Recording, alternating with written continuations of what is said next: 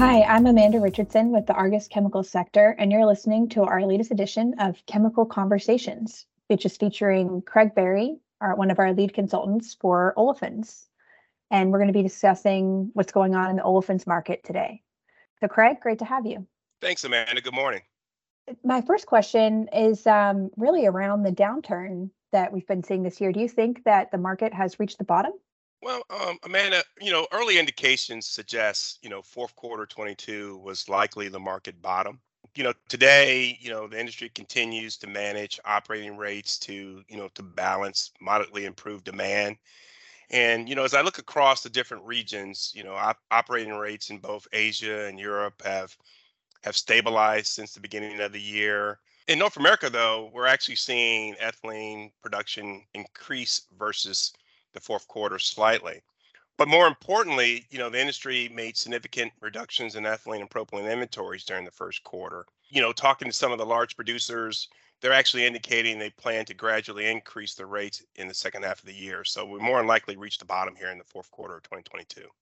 Got it. Okay, we'll be looking for that. So how do you think the market is going to absorb recent and also upcoming capacity additions? The story is a little bit different for ethylene versus propylene. And, that's due to, the timing of capacity additions, but also, the strength of the various consumer versus durable good, markets. Ethylene capacity was planned earlier this decade, and COVID delayed some of the ethylene project startups, while the sharp recovery from COVID allowed new ethylene capacity to be more easily absorbed. And consumer demand overall remains reasonably healthy, and we're starting to see, demand in consumers, gain momentum in China. Operating rates, should increase over the next 2 years, and we have them actually peaking near 90% in 2027 timeframe. On the other hand, Asia is adding significant propylene capacity over the next few years as the market really attempts to regain growth. And durable good demand remains very sluggish. So the rate of propylene capacity versus demand growth is really, really misaligned. And the market will be challenged to absorb all the new capacity. So I expect rates and margins to remain under pressure going forward. I see. What about the impact of decarbonization and circularity initiatives on the market? Good question. We get a lot of inquiries about these two big topics. Um, a lot of activity. People remain committed, to these initiatives, but no real meaningful impacts from these initiatives to it really until the end of the decade.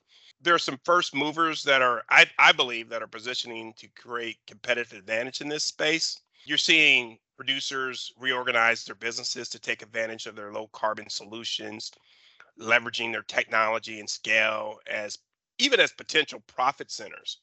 And you're hearing large producers, and I'll name a few, like ExxonMobil, Dow Chemical, and even Enios over in Europe are looking to leverage hydrogen as a zero carbon fuel. But we're expecting a lot of these things not really to happen until the end of the decade. And it's likely that others will follow as the infrastructure and production of hydrogen increases going forward. Now, on the circularity front, the activity for mechanical recycling is accelerating. But I think one point people need to really understand is that it'll take time to scale up in any real meaningful way when you compare recycling to current virgin production. Producers and their key stakeholders remain very committed to these initiatives. And it'll be very interesting to see how far Western producers get ahead of Chinese producers, in my mind, in the development of sustainable or recyclable packaging solutions. And this could provide, Western producers a little bit of a competitive advantage going forward, but I don't really expect the Chinese producers to be too far behind. Got it. Thanks so much for sharing all that with us today, giving us a glimpse into the olefins market. So if you want to find out more information about Argus's olefins outlook and our ethylene and propylene analytics services, you can visit us at www.argusmedia.com/chemicals. For Argus Media, I'm Amanda Richardson. Join us again next time for more insights in our Chemical Conversations podcast.